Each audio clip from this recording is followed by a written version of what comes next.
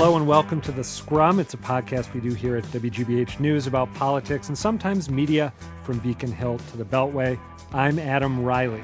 At the beginning of this year, Evan Falchuk was, for many people, the face at the front of the anti-Olympic movement in Massachusetts. Now, of course, Boston's Olympic bid is dead. So what's next for Falchuk and his political party, the United Independent Party? When a party gains traction on a single issue, what happens after that issue goes kaput? Here with me at the WGBH News Studios in Brighton to discuss this very issue is Peter Kadzis, the senior editor of WGBHnews.org. Hello, Peter. Comrade Riley, I'm happy to be here. Excellent. And of course, we're also joined by Evan Falchuk himself. Evan, thanks for being here. Thank you. The reason that we wanted you to come in, and thank you for making time to actually come in here, I was hoping to get a sense of how the party building process is going. I think I last spoke with you in person rather than on Twitter before the election. How has the project of building a new third party in Massachusetts been going over the past almost 1 year? It's been going great. We've been working very hard. We've got over 13,000 people now enrolled in the party. And remember, we've got to get to 40,000 by next November. So we're on track to hit that goal. And what we've done since the election is, we repurposed so much of our team to focus on party building. As many people remember, we really were in the forefront of the referendum effort about the Olympics, which just showed the kind of thing that you can do if you've got a new party platform and structure in place. We can actually challenge a system that does not represent people and actually get a result out of it. That's without any elected officials. Now, perhaps dumb question, how does one enroll in the party? When you go to register to vote, or if you're already a registered voter, you go and you can change your party, you get the form, although the state in July finally launched online voter registration. So one of your choices is to tick a box that says, I want to be in a particular party. Nowadays in Massachusetts, a majority of voters are what they call unenrolled. They're not in any party at all. Right. That matters in Massachusetts, especially with the presidential election coming up, because if a person wants to vote in the Democratic or Republican primaries, they've got to either be a Democrat or Republican or be unenrolled. So we tell people this all the time. We don't want them to be in a position where they say, oh, I meant to enroll with you guys. I just didn't realize that's what it meant. But it's striking, to be in a position where we've got, again, over 13,000 people as of the end of September that have already enrolled in the UIP. It says something about the need for what we're doing. Let me ask you about that 13,000 tally. It is impressive, especially when you think about what people might lose by enrolling, the inability to vote in an upcoming presidential election year. But if I remember right, you had said you wanted to get to 50,000 by the end of this calendar year. Right. Has it been more difficult than you expected? It's been a little more difficult, but I have to say I'm really thrilled with the results. And I think one of the things that happened is that we got really focused on this Olympics effort. This thing came, in a lot of ways out of nowhere.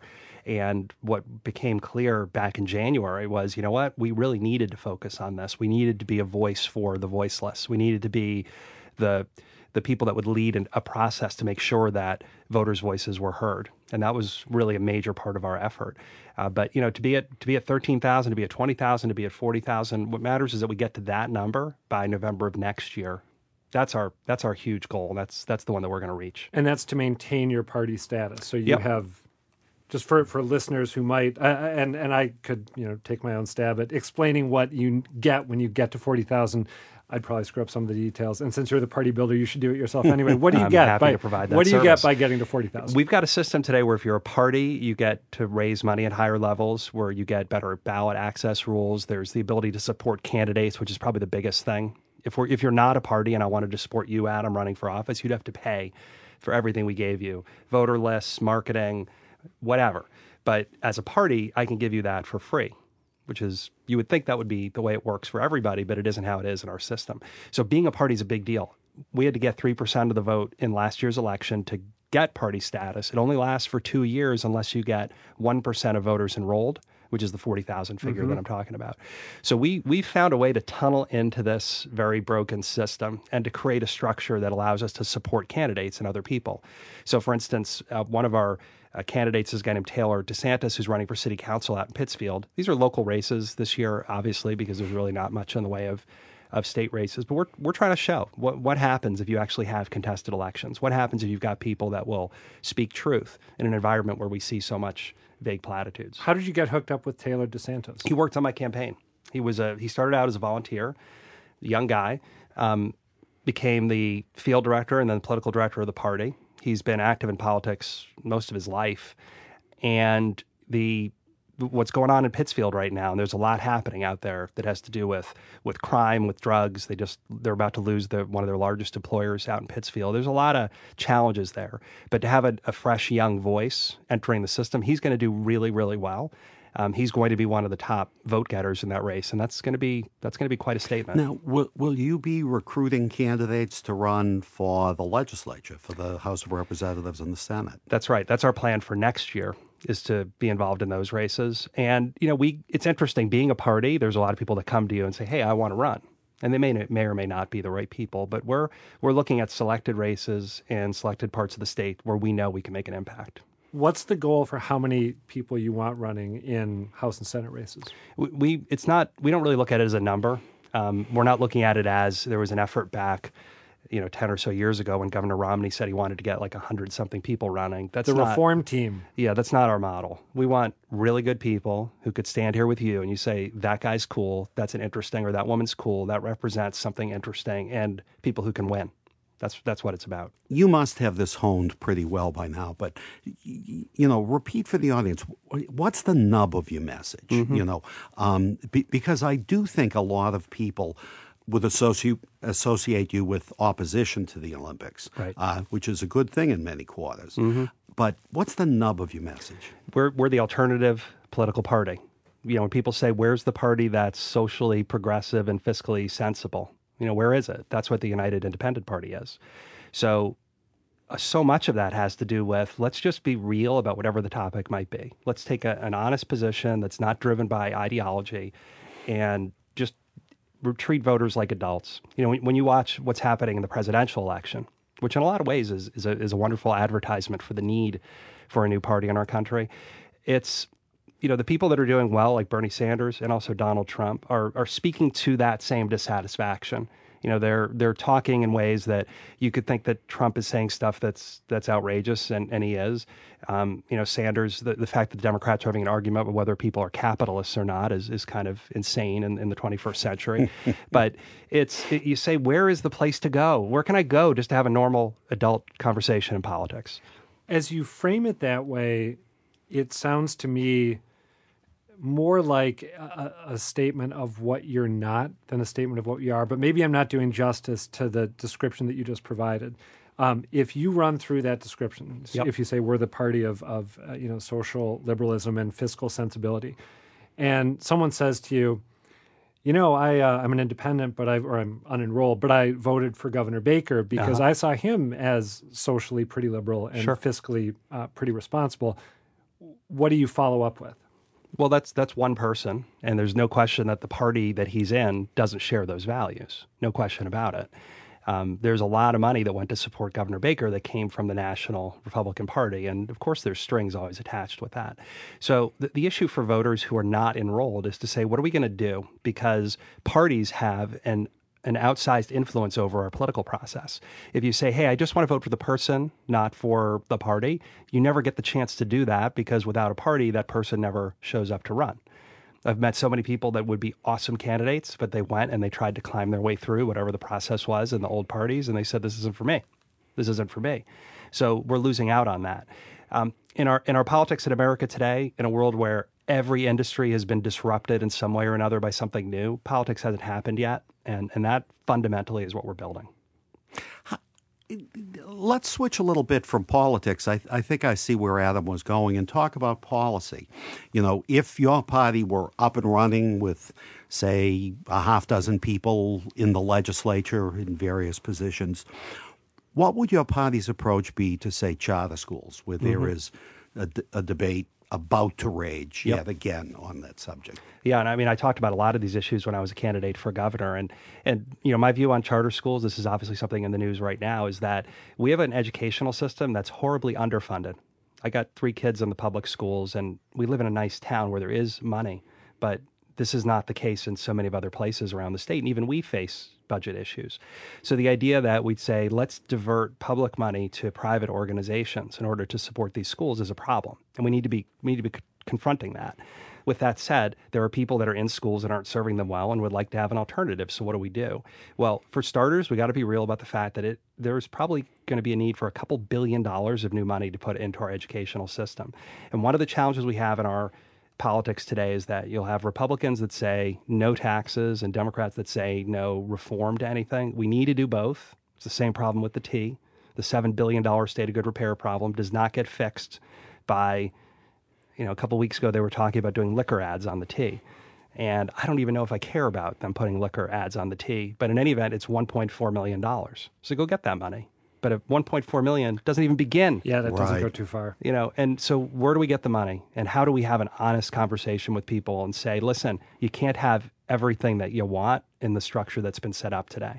Let's have grown-ups who are willing to take on these challenges. Well, talk a little bit more about that approach in the context of the T, if you can.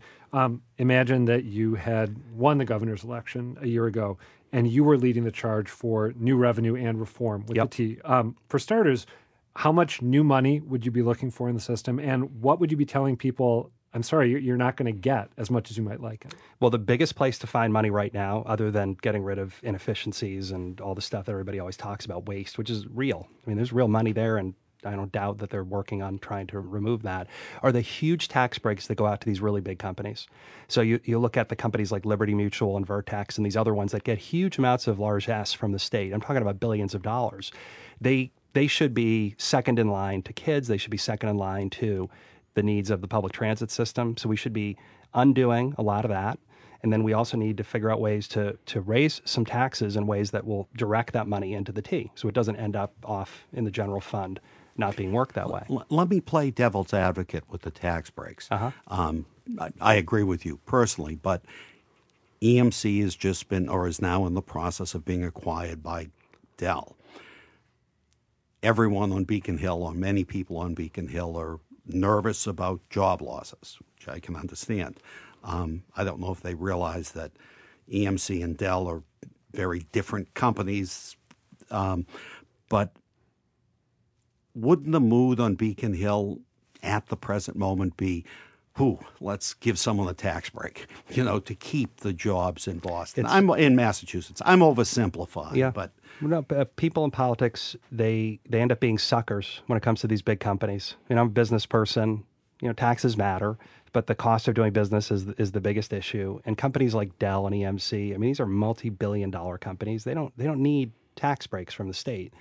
They will go, and I guess I don't blame them, they'll go to the legislature or to the people in government and say, hey, give us a tax break. IBM's coming to Cambridge, and they're getting a tax break to set up shop in Cambridge. IBM.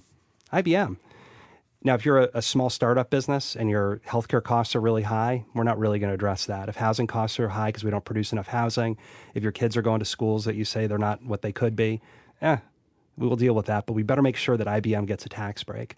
It's wrong. And again, the people in business, they got a right to ask, but the people in government are being suckers when they fall for it. I don't want to belabor the T example too much, but just to flesh this out, and this is the only sort of case study I'll throw at you here, but so when you talk about getting rid of the tax breaks for the companies that you're talking about, companies like that, and coming up with new tax revenues that could be steered to the T, just a ballpark figure, how much, say, new annual money do you think should be pushed in the T's direction? They need, I would say, at a minimum, $1 to $2 billion a year. Remember, they got a $7 billion state of good repair backlog. You can't do all that in 1 year. But after the winter that we just had last year, keep in mind what happened. So February was the catastrophe with the T. It took several months before we even had action taken around a control board and everything else like it. So we basically lost 6 months worth of time. Now they're starting to do some things. It has to do with a lot of reforms in the system, absenteeism and all these things. That's fine. But it doesn't address the fundamental issue. What to me is most striking about this is that this has been known for a couple decades. This isn't news. This was talked about during the governor's race. There's not enough money in the public transit system. We have to decide if this is a priority or not. So we're seeing it play out now where we know the money needs to be spent. We know we got to figure out where to get it from, but we don't see action to do it because of the fear around addressing the issue of where do we get the taxes for it. So let's say that you find a way to get the T $1 to $2 billion new dollars in revenue a year. What are some of the things that you, if you were governor, would be telling T riders, I know you want this stuff. I know it's nice to have it, but we can't afford it right now? No, well, with the T, we have to have a system that actually works. So this isn't about having some pie in the sky, monorail with Wi-Fi, whatever. It's about making sure that the thing we have right now actually functions. So people, if you follow the T on Twitter, what you get half the time is a tweet saying regular service has resumed. You wonder when regular service is ever happening. It's true. It is fundamentally about just making it work. It's about making it work, and we should be going to these companies. Again, back during the storms in February, that would have been a great time to sit down with companies like Liberty and these other big firms that are getting the big tax breaks and say, you guys, you're benefiting from this public transit system. Your workers are using it and weren't able to get to work. We need to restructure your deals, and we need money that's going to go into fixing the T. So just so I'm clear, sorry, Peter, would you imagine cutting back, say, the hours of operation for certain lines or eliminating certain bus routes? Because I may be misremembering your sort of prescription for how to fix this, but I seem to recall you saying we need more money and we need people to know that they can't get everything they want. Maybe I'm paraphrasing incorrectly. Yeah, you're paraphrasing it slightly incorrectly because it isn't about the public transit system. The T needs to be a major priority for our future. When you have to look at all these things together. So we don't build enough housing in Massachusetts, so it means that people can't afford to live here. We got an issue with healthcare costs that we can talk about, but transit-oriented housing is the future. We have no strategy to actually do that. We're trying to do something with the Green Line extension, but that may never happen because of a money issue. The world's slowest subway, as I like to call it. Very true. Yeah. Very true. One more. Allow me one more question about the T, and then we should move on to some other issues. But funding is clearly an issue for the MBTA. But Governor Baker seems to have hit on certainly a popular and, to me, rather commonsensical approach to say, look, I'm reluctant to give more money until we get a lot of internal things fixed. And one of those internal things is a more sensible working relationship with the public employee unions there. How would your party approach that? Yeah, no, we need to, they suspended the Pacheco law for that purpose, and I get that. It's not a wrong thing to want to do, but it doesn't change the fact that we have a $7 billion state of good repair backlog. $7 billion. So we can renegotiate union deals, and we should. And we should make sure that the work environment is one in which taxpayers are getting a good value. But we need to fix the system. So it's easy, I think, politically to say, let's pick on an issue that gets people fired up. This absenteeism thing, I think, is the poster child for this. Which I think is maybe a little overworked. Well, it came out, if I recall correctly, Commonwealth Magazine crunched the numbers after the Pioneer Institute put out some figures, and they turned out to be a little bit overinflated. There were some scheduled absences involved in those absenteeism. But it was also, when you looked at the charts that they put together, the money lost for absenteeism absolutely positively dwarfs the state of good repair backlog. Yeah. Not even close. Wait, dwarfs it or comes nowhere near. You can't even see it on the chart. You can't even see it. And that's the issue. So it's easy to go after the little stuff. But if you're really going to change something, you have to go after the big, hard things. Let me ask you more broadly about the job you think Governor Baker has been doing over the past year. Where are you impressed, if anywhere, with decisions he's made or approaches he's taken? And where do you think, beyond perhaps the T, where do you think he's going about it wrong? Well, one of the things that became very clear with what he's done is just how bad things were under the prior administration. And I'm talking about not just the T, but things like DCF. You read my mind. Keep going. And you see it, and it's appalling. That what was the sort of accepted level of service and behavior in the organization. It's almost as if no one cared. So that's been revealed pretty clearly. So I can have a lot of things that I say, listen, I think that the governor should be more aggressive, should be taking advantage of the position that he's in to do the things that need to be done. But I think one of the really important things we need to see is that our government really has not been accountable to us for a long time. And certainly in the case of DCF, lives have been lost. Let's dig into DCF a bit. I think the Baker administration, maybe, I'm not an expert in this area, but we have to try something new. And the idea Baker seems to be pursuing in part is to almost separate the department. They're not doing this administratively into, families and children. And this emphasis on keeping families together at almost any cost seems to be going by the wayside.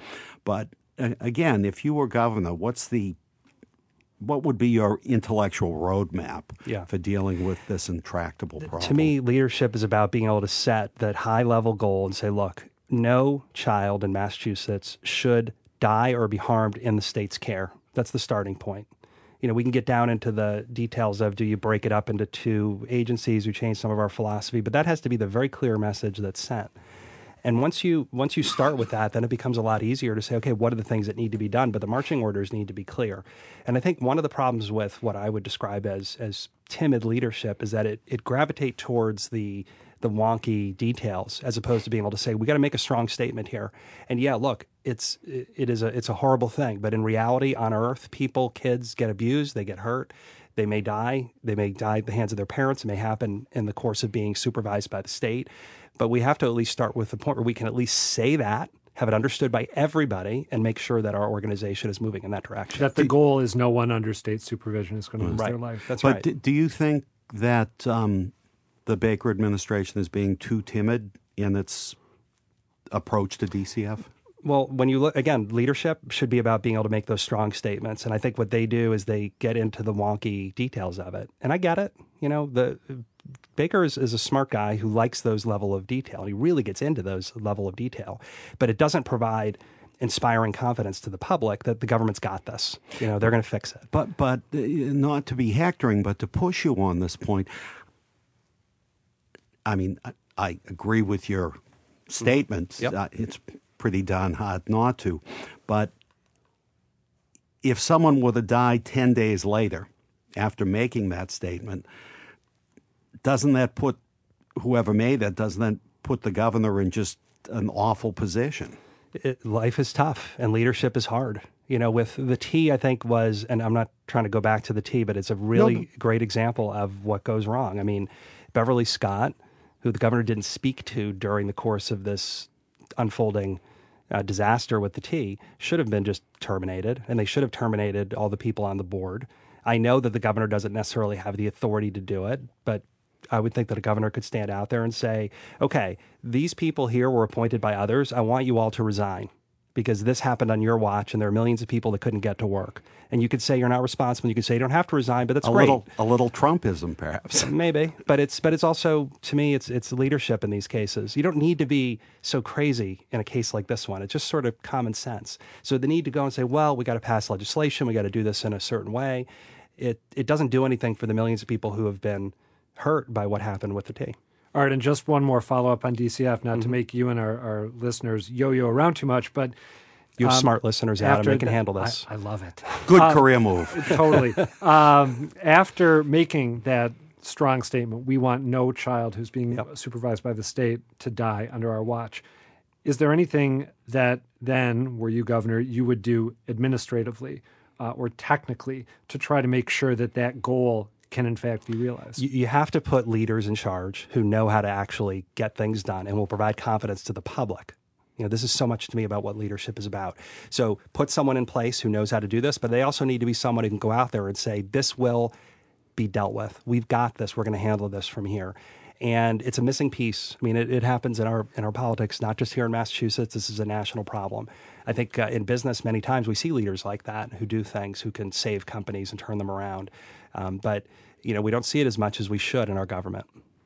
So naturally, the question that I want to ask now is if you're going to run for governor again. But before I ask you that question, just to harken back briefly to the Olympics for a moment, did the fact that issue sort of landed in your lap unexpectedly as you were looking to build the UIP, did your engagement with that issue change in any way what the UIP is about? Or are you the same party today that you would have been if the Olympics had not even been a conversation at all? That's an interesting question. What struck me about it in December, and I actually wrote an op-ed about this in December of last year, I said this is one of the most underreported stories of 2014, was the fact that they had submitted a bid. And it struck me that it's exactly why we created the UIP. You had a group of insiders who were trying to use the government to make money for themselves, and they weren't really interested in what the public had to say about it. I think as we saw as it unfolded, they actually had a great deal of disdain for the public. And so the question was, are we going to sit here and say, well, it is what it is. These people are important and powerful. The fix is in. Yeah, the fix is in. It's the same thing that always happens. Are we going to do something about it? You know, it's interesting. Right, this was before then, but right when the Olympics were beginning to bubble up, I ran into Liam on... This is Liam Kerr? Liam Kerr on Beacon Street. And of the group, and I want to make sure I get it right, No Boston Olympics, not No but Boston this was 2024. before that group was even a twinkle in his eye, and he said to me, watch the Olympics. This is going to become the overwhelming, most important issue of the state. I mean, he was right. And those, you know, the people that tried to push this on us completely misread the public. They completely misunderstood that people actually want to be treated like adults. They decided we could just do what we want. What was amazing to me was right towards the end, they released the last bit of documents that they hadn't revealed to the public yet. And you remember they were claiming, we want a referendum just like this United Independent Party does, which was a lie. But in the documents, what they told the USOC was, if there's a referendum, we'll fight it every step of the way. That's including right. filing lawsuits if we have to. And this was the really important part, if it wins, we'll go to the legislature to have it overturned. Mm-hmm. So their feelings about the public were, we don't want these people to vote. We don't want these people to have their opinion heard because we've got all the people we need to have. So what is really important about the Olympics, the lesson from it, and it's something that I tell people all the time, is there is so much of an effort to rewrite history. You know, we've heard Marty Walsh, you know, he suddenly is seen as the guy who he refused to sign the guarantee. He was the biggest cheerleader for this. And when he came out to say, I'm not going to sign this, it was already dead. And he knew it was already dead, I think, at the time that he did that. I refuse to mortgage the future of the city away. I refuse to put Boston on the hook for overruns. And I refuse to commit to signing a guarantee that uses taxpayers' dollars to pay for the Olympics. There you read my mind. I was going to ask you if you think that narrative is sound. Clearly. I mean, hastily announced a press conference where he says, if I have to sign this today, we're not a bidder. Well, no one was forcing him to sign it today. But clearly he must have gotten a call or something from someone saying, by the way, we're about to announce this. So let me ask you, and by the way, I have a very similar reading on Walsh's spinning of that press conference and the broader Olympics issue to yours. If he, in fact, knew that the bid was dead before he held the presser, why do you think so many members of the public, I think, and also members of the media have bought the idea that he killed the bid with that press conference? Yeah. I actually see it more as a media thing because I don't hear it so much from members of the public. Members of the public are so skeptical of this whole thing. The public doesn't think in those terms. They don't care in that way. Yeah. I can honestly say I don't know. I know almost no one who was in favor of the Olympics. Some people were bitterly opposed. Some just didn't think it was a good idea. But Peter, you don't think those, pardon me, but Peter, you don't think those people believe that Marty Walsh ended the bid with that press conference? Oh, the people I'm talking about, there are 26 people, 13 couples that I stay in touch group, with. Yes. My private focus group. None of them bought it, or none of them cared.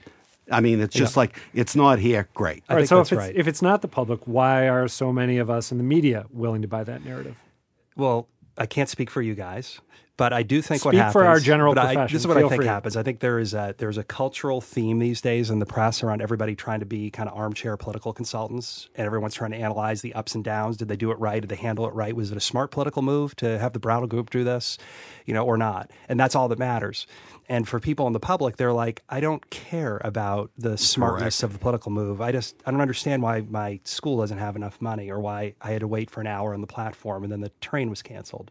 So that's the disconnect that's there. And I have to say, it's disturbing when you think about our democracy. So if our government is that disconnected from the people, it does not bode well. And the press has a really important role to play in this, and to ask these hard questions and to say, yeah, Marty, I get it. I know what you did. Let's level with each other here. Like, we're smart, you're smart. Let's level with each other about what happened. All right, one more lingering question for me. Are you guys different than you would have been if you hadn't been focused on the Olympics? I mean, among other things, when you were looking ahead to a referendum, pushing for a referendum, you made common cause with the activists who had opposed the gas tax, the automatic gas tax increase. Did that, for example, push the UIP to the right at all? It didn't. And this is what was cool about that. So, we formed an alliance with the people that were against the gas tax. I was in favor of the indexing of the gas tax. And it was fascinating. Everybody talks about we need to see more bipartisanship. Well, here we were doing it. And there were people that were UIP members, said, what are you working with those guys for? And there were people from the Tea Party groups that were saying, why are you working with that UIP guy? And that was kind of interesting. But it didn't matter. They didn't become more progressive, and we didn't change who we are. But you listen to any one of them talking, if you brought any one of them in here to talk about the Olympics, they would say the same thing. That's important. It was honest, it was real, and the ability to form common cause like that was a big deal. I do think one of the fascinating things that did not happen was that there were not other people who were willing to step up in the legislature to come out and say, yeah, we feel the same way.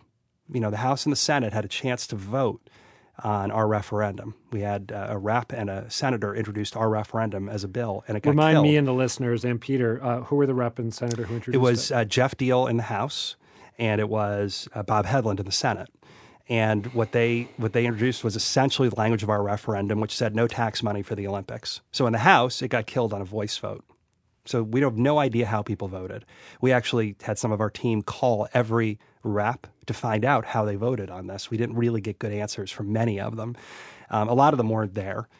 By the way, Peter, when you were asking about what would we be doing if we had UIP members in the legislature, we would be pushing for recorded votes on everything. No more of this behind closed doors maneuvering. Our democracy is supposed to be for everybody. And in the Senate, they actually had a vote on it where it lost. It was closer than it was obviously in the House, but we didn't have a list. I think it was 22 to 17 where it lost. And then right after that, they passed the thing that said we won't spend any tax money unless we vote to spend tax money. So, again, the cynic in the public would look at that and say the fix is in. These guys really, they may say they stand for taxpayers, but they don't. And this is why we need the United Independent Party. Do you see any other big issues? I don't know if an issue can be quite as big as the Olympic debate was, but what else coming up down the road are you guys going to be focusing on intensely as a party? Yeah, the Olympics was almost a once-in-a-lifetime kind of event, thank goodness. Hopefully. Yeah, thank goodness. This IndyCar race coming here is a mini version of the same thing, but it represents the corruption of our system. This is the Boston Grand Prix Boston? Yeah. I can't remember what the... Yeah, the mayor went... this is, again, it's the same thing again. The mayor went and signed an agreement with this Grand Prix group to bring an IndyCar race to Boston in 2016. It's going to cost taxpayers some millions of dollars, and there was no public process on it. It's the same thing, much smaller scale, but it's basically the same thing. So we keep talking about issues like that. But as always, whether it's about healthcare, whether it's about the T, whether it's about things like DCF, charter schools, we're going to keep being a voice and a group that wants to act to make sure that voters' interests are represented and to hold our elected officials accountable. So if you don't get 40,000 people enrolled in the UIP by next November, am I correct that another way you can keep ballot status is by running a statewide candidate who gets 3% of the vote, like you did a year ago? Right. Do you think that you are going to run statewide again? I don't know. It's a long time from now. Our major goals right now is we got to get that 40,000. We got to get that 40,000, and we're going to have some legislative candidates in 2016, and then we'll see where things are.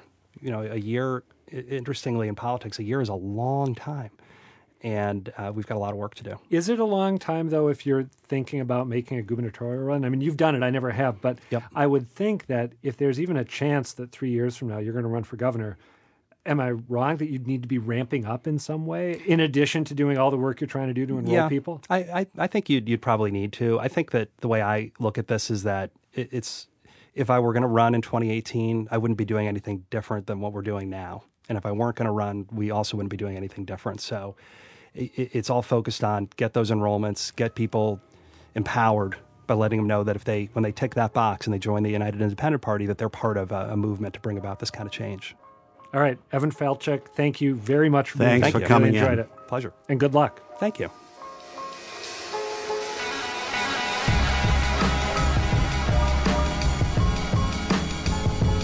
And that is going to do it for this week's Scrum.